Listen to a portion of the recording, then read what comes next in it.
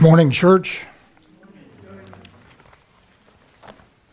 Did I get that turned on all right?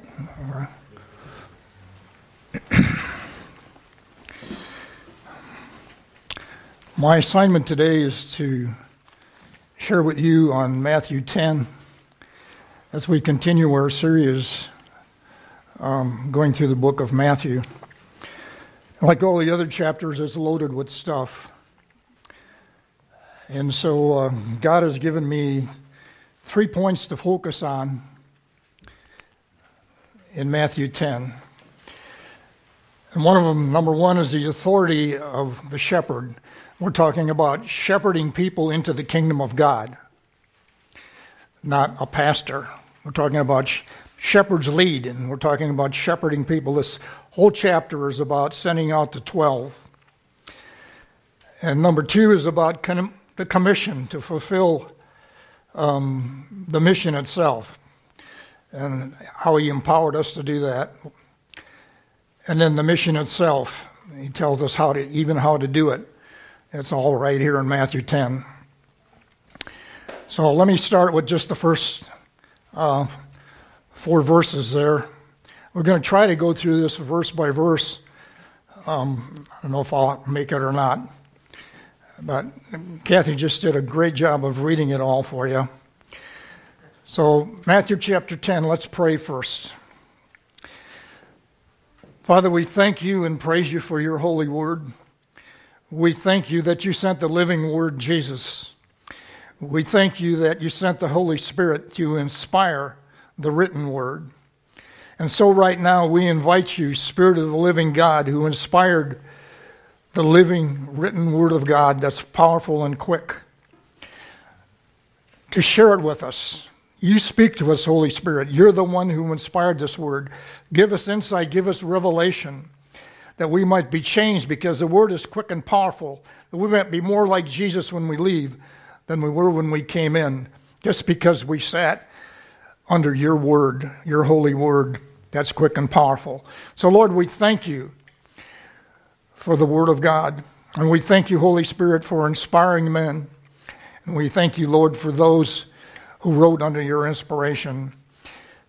And we just pray that your name would be glorified. I just pray for a spirit of understanding and revelation and faith to flow in amongst us today. And we give you all the glory and all the praise and all the honor for that. In Jesus' name, amen. So Matthew 10:1 says this: And when he had called his 12 disciples to him, he gave them power over unclean spirits to cast them out and to heal all kinds of sickness and all kinds of disease. And he names the 12. Now the name of the 12 apostles are these: first, Simon, who was called Peter, Andrew's brother James, and the son of Zebedee, and John his brother, Philip and Bartholomew, Thomas and Matthew the tax collector, James the son of Alphaeus, and Leobus, whose surname was Thaddeus, Simon the Canaanite, and Judas Iscariot, who also betrayed him. Now, if I was Jesus, I probably wouldn't have picked those guys. Those aren't exactly the most upstanding citizens in the community. Simon was a Canaanite. He was a zealot. He was one who wanted to overturn the Roman government. He would probably be one today who would line up a protest of some kind and lead it. He was that kind of a guy. Then there was Judas, who Jesus already knew he was going to betray him. And everybody's favorite was the IRS man, Matthew. You know, they used to charge people too much taxes and pocket what the government didn't ask for. And there's a bunch of smelly fishermen. Now, these aren't, the people that you would think that he would want to go forth as the foundation of his church and start his church. But Jesus delights in taking people like that and like you and I and doing something with them. Because then everybody knows that this can only happen because of him. Amen. Hallelujah. So I'm going to read a couple Old Testament scriptures to you, in Numbers. The first one is found in Numbers 13:17, and then I'm going to tie that together with what he's saying here in Matthew very quickly. So Numbers 13:17. Then Moses sent them to spy out the land of Canaan and said to them, go up this way into the south and go up to the mountains and see what the land is like, whether the people that dwell in it are strong or weak, few or many, whether the land they dwell in is good or bad, whether the cities are inhabited, all like camps or strongholds, whether the land is rich or poor, whether there are forests or there is not. Be of good courage and bring some of the fruit of the land. Now the time of the season of the first ripe grapes. So right here, Moses is sending out 12 disciples into a hostile land. He's sending them out into a land that he wanted them to conquer, a land that would become the kingdom of Israel in the natural. Then in Numbers 27, we read this. As you all know, Moses was not allowed to go into the promised land. So he's looking for a replacement. So Numbers 27, verse 16. But the Lord, the God of the Spirit of all flesh, set a man above the congregation, who may go out before them and go in before them, and may lead them out and bring them in. That the congregation of the Lord may not be like sheep which have no shepherd. And the Lord said to Moses, take Joshua the son of Nun with you, a man in whom the Spirit is the Spirit, and lay your hand on him. Set him before Eleazar the priest and before the congregation, and inaugurate him in their sight. The word inaugurate in the King James means commission or appoint or give charge. So that's what that was all about. Moses was giving Joshua his authority and commissioning him to shepherd the people, to lead the people in conquest into this hostile land. That was Joshua's job. It was very much like a military operation of today. We have to understand that we're in a battle, amen? It's a battle between light and darkness, a battle between good and evil. It's the longest battle, the war ever. So just as Moses gave Joshua his authority and commission for God's mission, so Jesus here in Matthew 10 is giving his disciples authority and commission for God's mission. So let's go on and read in Matthew. We're already down to verse 5. Can you imagine that? 5 to 8. Remember, this whole text is about sending them out. These 12 Jesus sent out and commanded them, saying, do not go into the way of the Gentiles, and do not enter the city of the Samaritans. Go rather to the lost sheep of the house of Israel. And as you go, preach, saying, the kingdom of heaven is at hand. Heal the sick, cleanse the lepers, raise the dead, cast out demons. Freely you have received, freely give. So right here, you can see that nothing has changed. We're fighting the same holy war today that the disciples were. And he tells them just how to do it. He says, tell them the kingdom of God is new. Preach the kingdom of God. Heal the sick, cleanse the lepers, raise the dead, cast out demons. And this war's been going on. It's the longest one in history between light and darkness, between good and evil. Well, Joshua's conquest was one of death and destruction against the evil Canaanites. This was a land that God gave now to Israel, but they had to go in and possess it. They had to get rid of the enemy. And Jesus' conquest is one of destruction also, but it's one of destruction of the works of Satan. We have to go in. God gave it to us, gave it to Adam and Eve, the human race. And then Adam gave it to the enemy. And Jesus came to buy it back, to buy us back, to redeem us. 1 John 3:8 says this.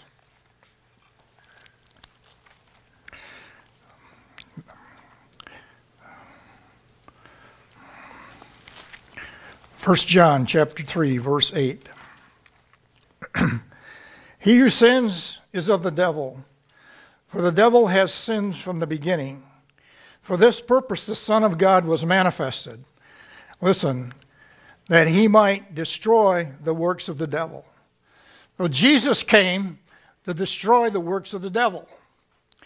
And the devil has got his own agenda. And we can find that in John chapter 10, verse 10. It says, the thief does not come except, this is why he comes, this is his purpose, to steal and to kill and to destroy. Jesus said, I have come that they might have life and that they might have it more abundantly. Hallelujah. Jesus fixed it. Now, what's he want to steal? Does he want to steal your house? No, I don't think he's interested in your house. Does he want to steal your car? Oh, gee, I crossed the line now. What does he want to steal? He wants to steal your joy. Because the joy of the Lord, Nehemiah 8, is your strength. And then he wants to kill your hope. Because hope sets the goal. If you have no goal, you have no target. Amen. So he wants to steal your joy and kill your hope. And if he's successful to steal a Christian's joy and kill your hope, then he's successful in destroying your witness. Because if you have no joy and you have no hope, you're not going to witness for Jesus. That's the devil's agenda. But Jesus said, I have come that they might have life and you might have it abundantly. Amen? It's not just talking about having money or something like that, prosperity. It's talking about life in Christ. Love, joy, peace. Having that kind of a life. Prosperity is part of it, but it's just one little part of it. Some preachers make that the whole thing. Amen. So the mission is very clear. It's to destroy the works of the devil and to establish the kingdom of God in the earth. We pray all the time, thy kingdom come, thy will be done on earth as it is in heaven. Do we really mean that?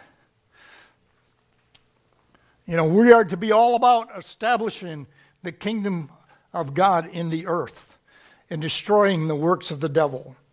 And how do you do that? You heal the sick. Every time you heal the sick, darkness loses. Every time a convert is won, the devil loses a convert. We're all born in his camp. Why would he put cleansing the lepers in there after he said, heal the sick? You ever think about that? That's in there because leprosy is not something you can take an aspirin for and it'll go away. Or you can take some penicillin for it and it'll go away. Leprosy is everything. There's nothing impossible for me. Did I break something? I'm good at breaking stuff. So he's just saying that it doesn't matter what the disease is. I got this. We just have to believe him. He really didn't leave much for us to do. He's done everything, provided everything.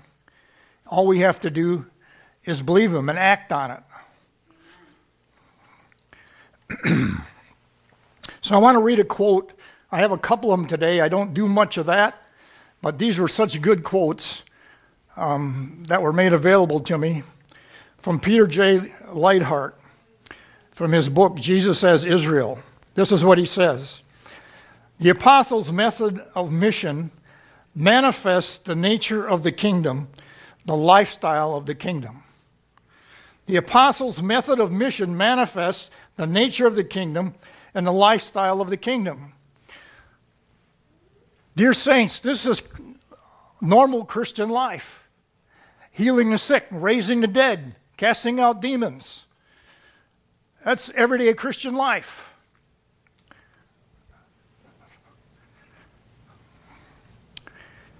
It's the lifestyle of the kingdom. To reinforce that, let's look at John 14:12. Everybody's familiar with that scripture. Jesus said, "Most assuredly I say to you, he who believes in me, the works that I do, he will do also. And greater works than these he will do, because I go to the Father." How are we going to do greater works than Jesus? The work itself isn't going to be greater. We're just going to do much more of them. He was only here for 3 years. And he did so many things that even if the books couldn't contain everything, if everyone was written down. But now Christian means little Christ. We're all walking around with Christ in us. Christ is the anointed one of God. So you're walking around with God's anointing inside of you. Hallelujah. And you have the full counsel of the Word now, not just the Torah. And you have the Holy Spirit. That's how Jesus did everything. He saw what the Father wanted to do, or heard him, and then he just acted on it, and the Holy Spirit did it. And he'll do the same thing for you. But he won't make you do it. You have to act on it. Somebody said to me one time, "You're different, you just do stuff."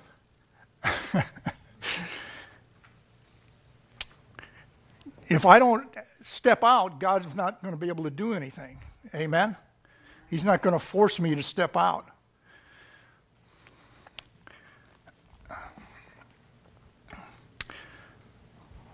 When he says "surely" there, he's talking about, that's a word that means it's firm. It's a trustworthy. It's a so be it kind of a thing. Surely, you guys, I say to you, he who believes in me, the works I do, he will do also, and greater works than these. They're just going to be greater because there are going to be so many more of them. Think of all the Christians that are around the world. If we were all doing this, walking in the Spirit of God, being led by the Spirit. When we go to the grocery store, sometimes I go to the store and I run in. I'm not a shopper, and I want to get this thing, and I'll just go get that and get back out of there as quick as I can before I spend some more money. Don't take long to spend money at the grocery store. Drives my wife crazy. She likes to shop. So she's just getting warmed up, and I'm already out to the car. So, we need to understand that what he's talking about here. He gave us authority to shepherd people into the kingdom. Because shepherds lead. We lead people to Jesus. He gave us a commission to take that gospel, that good news, to the ends of the earth and to establish his kingdom. That was the mission for the 12, and that's the mission for all of us today. It has not changed. Jesus hasn't changed. It's the same yesterday, today, and forever. The mission is the same as it was then. Of course, this can only be accomplished in the power of the Holy Spirit. We all know that.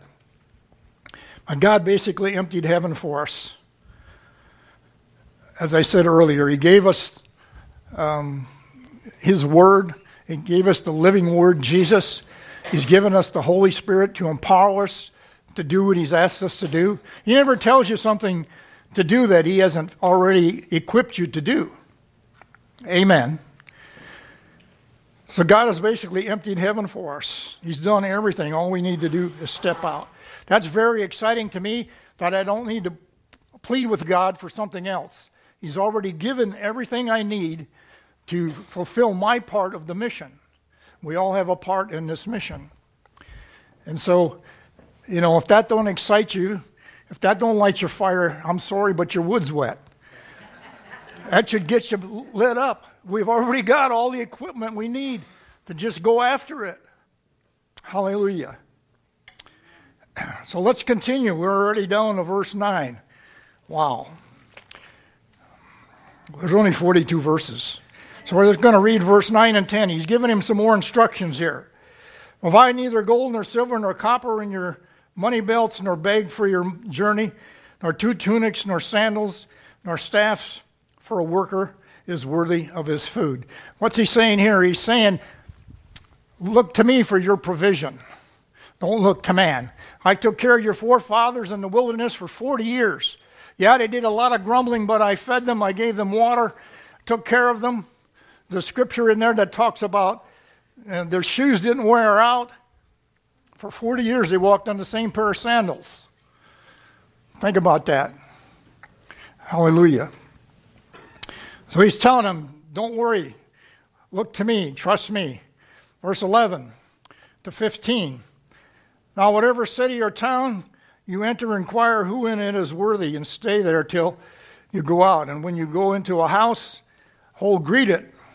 If the household is worthy, let your peace be upon it. But if it is not worthy, let your peace return to you.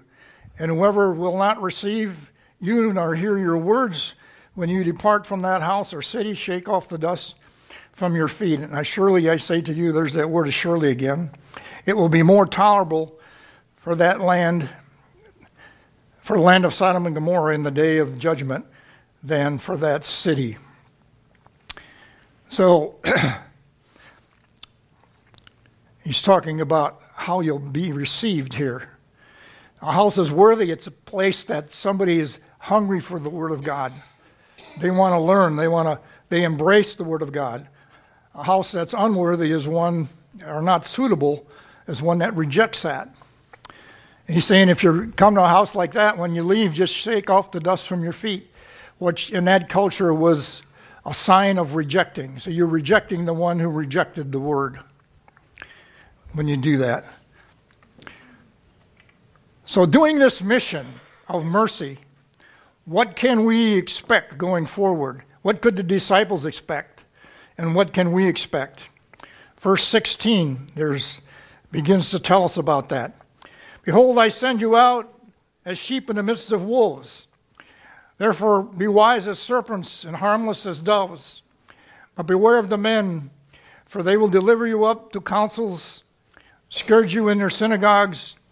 You will be brought before governors and kings for my sake, as a testimony to them and to the Gentiles. So you have an opportunity to share. And when they deliver you up, don't worry about how or what you will speak.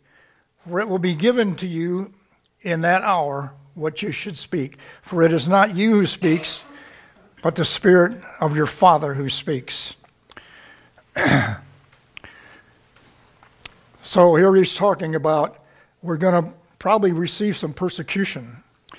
Persecution in America is not as prevalent as it is in some other places that I've been. But what they're doing in America a lot, it's increasing for Christians here. What they're doing in this country a lot is they're attacking religious freedoms.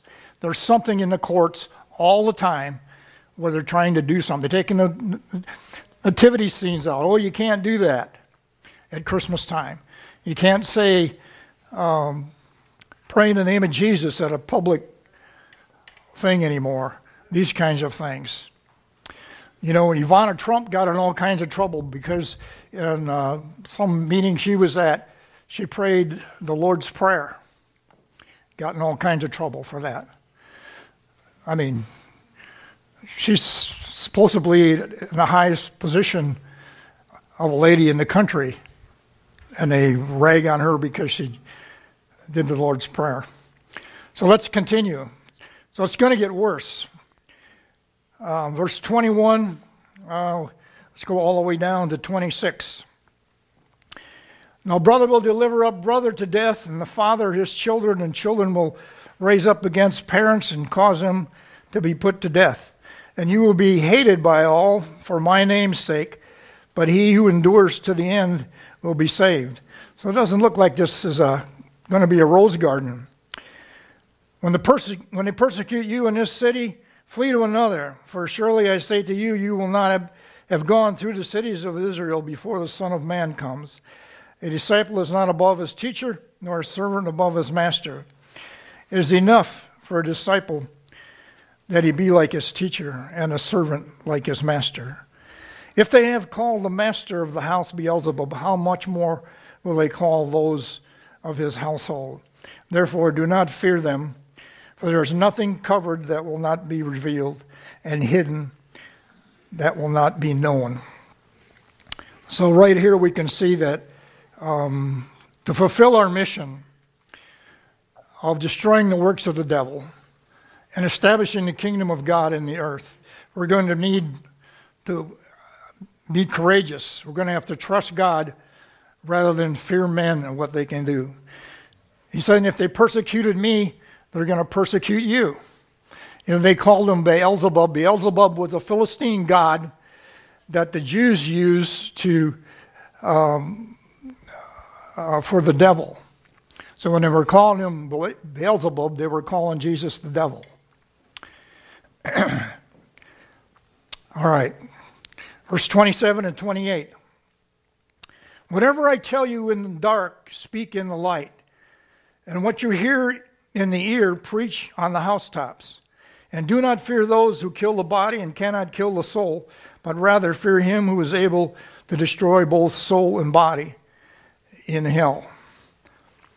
So what he's saying here is what you've learned in private, what I've shown you in your devotions, let's say, or in your private time. You know, Brother Steve Miller has got some tremendous, he keeps a journal of things that the Lord says, which is be a good practice for all of us. And some of the things are just really wonderful. I always get excited when he's going to read about that, what the Lord has said in his journal. So what you learn in private, he says, fear not, preach it from the housetops. See, we have to understand in that culture, that's how public announcements were made. You went out on the housetop and you stood there and you yelled out the announcement. If you do that today, they put you in a rubber room. But that's the way they did it in that culture. So he's just saying, if I teach you something in private, don't be afraid to go out and say it. And I'm going to share something with you that he shared with me in private in just a few minutes. All right, verse 29 to 31. Are not 2 sparrows sold for a copper coin, and not one of them falls to the ground apart from your Father's will? But the very hairs of your head are numbered.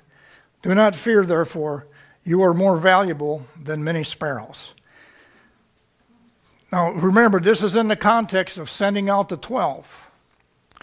And he's just told them a few verses back, he's going to send them out as sheep among wolves. In other words, and they're going to be persecuted. You know, he shared all this with them already. So he's sensing there's probably a little fear in there. They're probably a little scared. So he's telling him this because he wants to calm them and reassure them of their value. He wants to assure you of your value this morning as well. You are a blood-bought child of God. You're a joint heir with Jesus. You're a royal priesthood. Fear not. You know, the anointed one of God lives in you. You have the Holy Spirit, the full counsel of the Word. When you wake up in the morning, the devil should tremble. You have that much power, each one of us. You don't have to be some big TV preacher. Anybody who knows Jesus and filled with this Spirit. Fear not is mentioned 95 times in the Bible. 72 times in the Old Testament and 23 in the New Testament. It's very clear he doesn't want us to fear. Because fear leads to worry. And when you begin to worry about things, it becomes the torment of fear. It just torments you. You know, some of you may know people, like I knew somebody once, they were a professional worrier. They worried about everything. Is the sun going to come up in the east this morning? You know? Is it going to rain this month, or this week, or this day? Am I going to have rent for the Friday? Worry about everything. And then they would pray their worry to God. Don't pray the worry, pray the word. Don't pray the anxiety, pray the answer. It's all in the Word of God. Hallelujah. Fear is a tool of the devil. And I have my own definition of fear. This is just me, but fear is faith contaminated. The reason I say that is because if I want to be healed of something and it's serious and I fear that I'm not going to be healed, I have more faith in that disease than I do in God's Word and His ability to fix it. You see what I'm saying? It's still faith, it's just faith that's misappropriated in the wrong place. It's fear that's contaminated, faith that's contaminated. I have more faith in a disease than I have in God's ability and His Word to fix it. So it doesn't matter what it is. That's why leprosy is in there. That was an incurable disease. He says, just cleanse the leopards. Cleanse them. It's no big deal to God. You have to have confidence and trust in Him.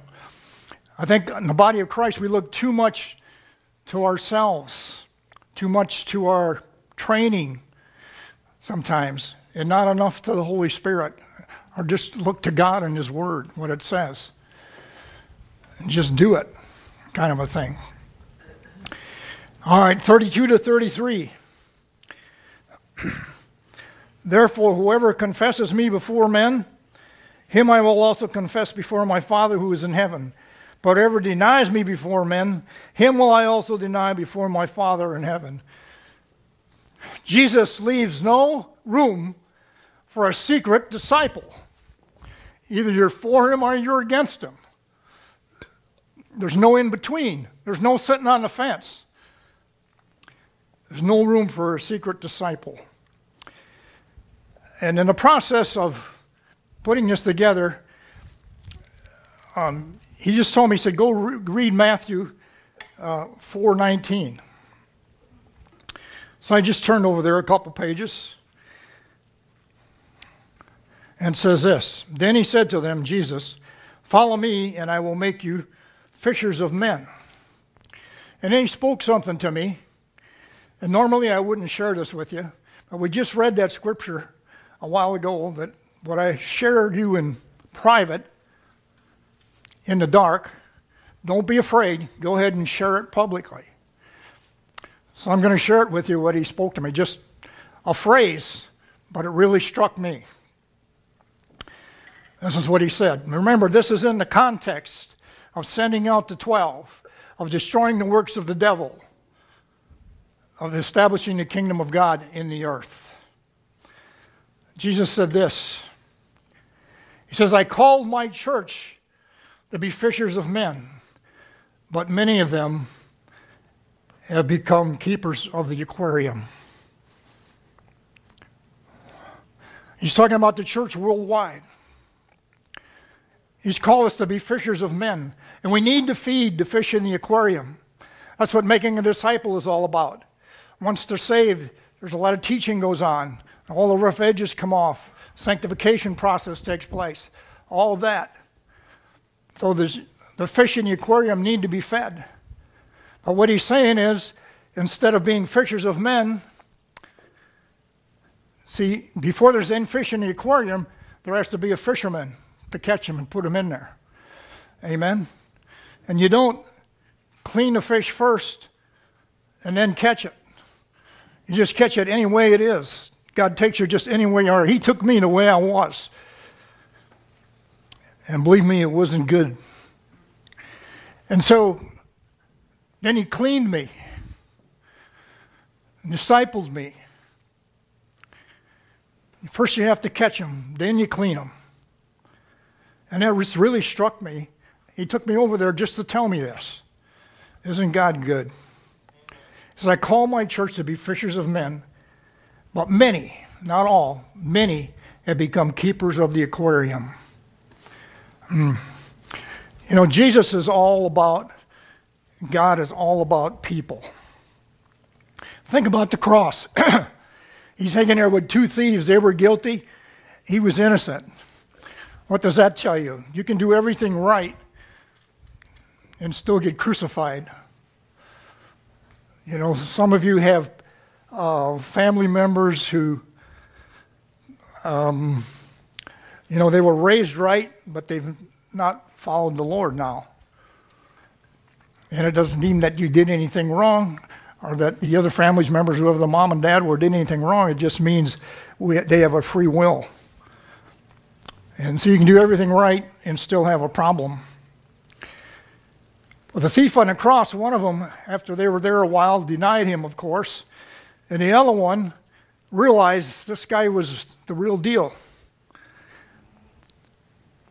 And he said, Jesus, remember me when you come into your kingdom. So now, you know, this is still the Old Testament. The New Testament wasn't ratified until Jesus died and rose again. So he's just about to give up the ghost. They didn't take his life. He gave it up for you and me. So he said to the thief, Today you will be with me in paradise.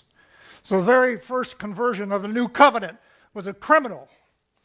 Was he a one-time offender, or was he, you know, somebody who had done a lot of bad things? I don't know. It doesn't matter. But he was the first convert of the new covenant. Hallelujah. Verse 34 to 39.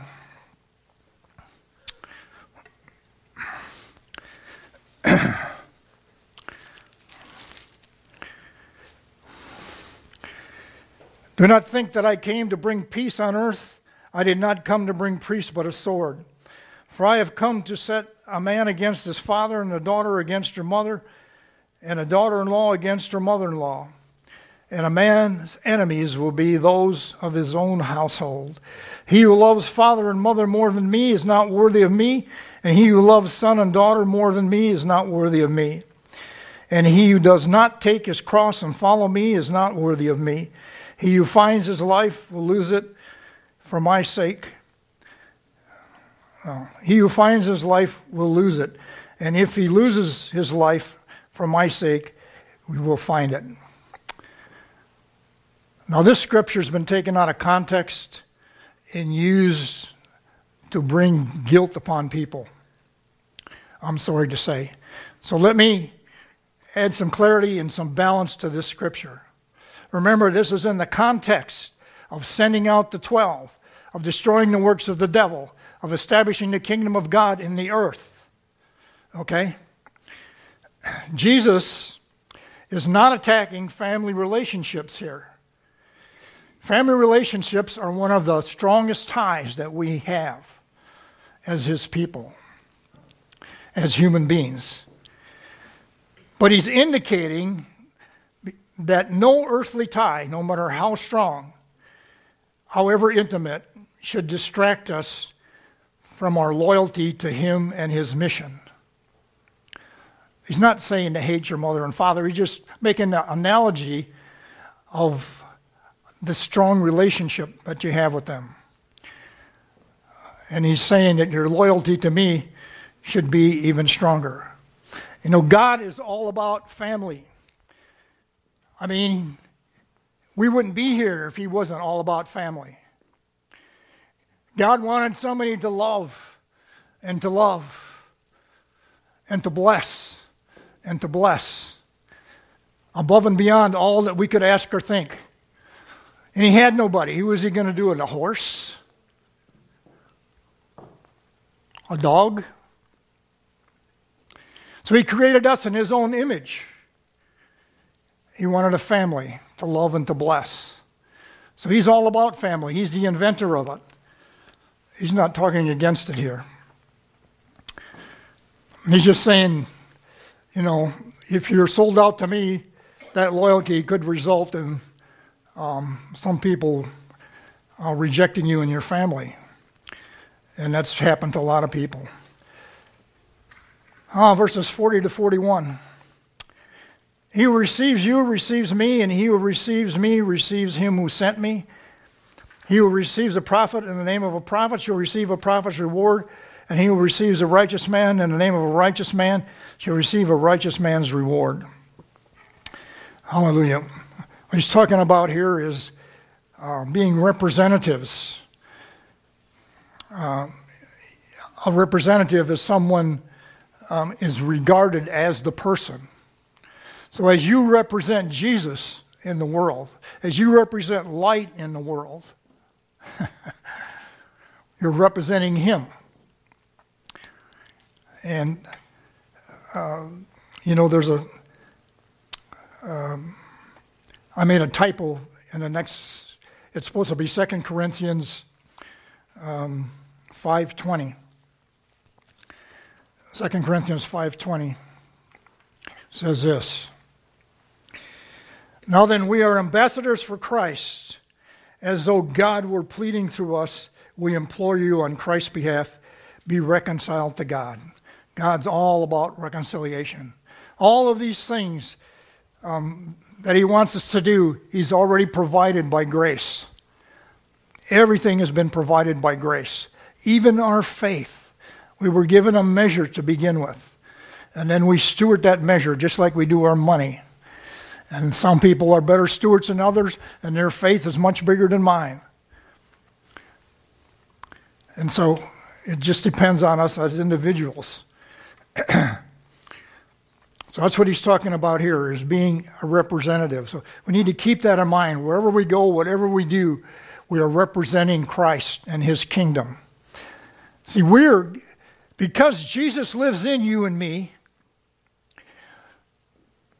Jesus, the Christ, is the anointed one of God. Because he lives in there, we're representing him wherever we go. He furnishes all the power.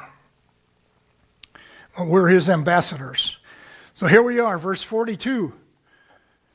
And whoever gives one of these little ones only a cup of cold water in the name of a disciple, surely I say, there's that word again, surely I say to you, he shall by no means lose his reward. Now, why did he put that in there among all of this other stuff about his disciples and going out and destroying the works of the devil and all that? He put that in there. When you don't know something, you just ask him. The Holy Spirit is the teacher. Just ask him. If you don't get an answer, you ask again. You keep on asking, keep on knocking. Sometimes it takes a year to get an answer. But he knows if you need an answer sooner than that.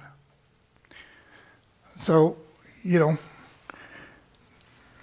smallest act of kindness, like giving a cup of cold water in the name of a disciple, is rewarded. If the smallest act is rewarded, as we do our part in fulfilling his mission, we can expect a reward accordingly to what he's called us to do. So he's given us his authority. This is the first of 3 closings. So he's given us his authority to shepherd people into the kingdom. He's commissioned us, given us the power to do that, the power of the Holy Spirit. And he's made the mission clear, to destroy the works of the devil and to establish the kingdom of God in the earth. Amen. Anybody agree with that? Amen. Amen. I want to read another quote in closing from Peter J. Lightheart's book, Jesus as Israel. This guy's got some real good insight. He says this: the apostles were unique. The mission of the 12 was unique because it went to the lost sheep of Israel and they were given unique authority and power to carry on Jesus' mission among the people. But the pattern for our mission is the same, he says. The church still goes out in the authority of Christ. We are not all apostles, but we all have received the Spirit of Jesus. And we are all called to participate in Jesus' shepherding. By that he means his ministry of healing, raising the dead, cleansing the lepers, casting out demons. This takes a different form today than it did then because we're in a little different culture. But it's the same mission. And we are all called to do it in our particular location. The 12 were the beginning of the new Israel gathered around their new shepherd. Now listen. They were the foundation of the church. And as the foundation, they show us what the church is supposed to look like. The 12 were the foundation of the church. And as the foundation, they show us what the church is supposed to look like. The church is not a community that has a mission. The church is a mission. Disciples of Jesus are not saved people who happen to have a task to fulfill. Being saved means being caught up in the mission of Jesus. For us as the disciples of Jesus, his instructions stand. Freely you have received, freely give. This is all about going out and destroying the works of the devil, setting up the kingdom of God in the earth. So the worship team can come. Lord, we thank you for your word. We realize that you've invested a lot in us. You've invested your word. You've invested your Son. You've invested the Holy Spirit. And we're so grateful, Lord, for that tremendous investment. But like any investor, we understand that you're looking for a return on your investment. And so, Lord, help us to be fishers of men. We don't want to be keepers of the aquarium. We want to do that, but we want to be fishers of men as you instructed. Lord, we thank you that you've given us the authority to shepherd people into your kingdom, the commission and power to do that commission, and clearly laid out your mission was to destroy the works of the devil and establish the kingdom of God in the earth. Lord, we pray, thy kingdom come, thy will be done on earth as it is in heaven. Amen.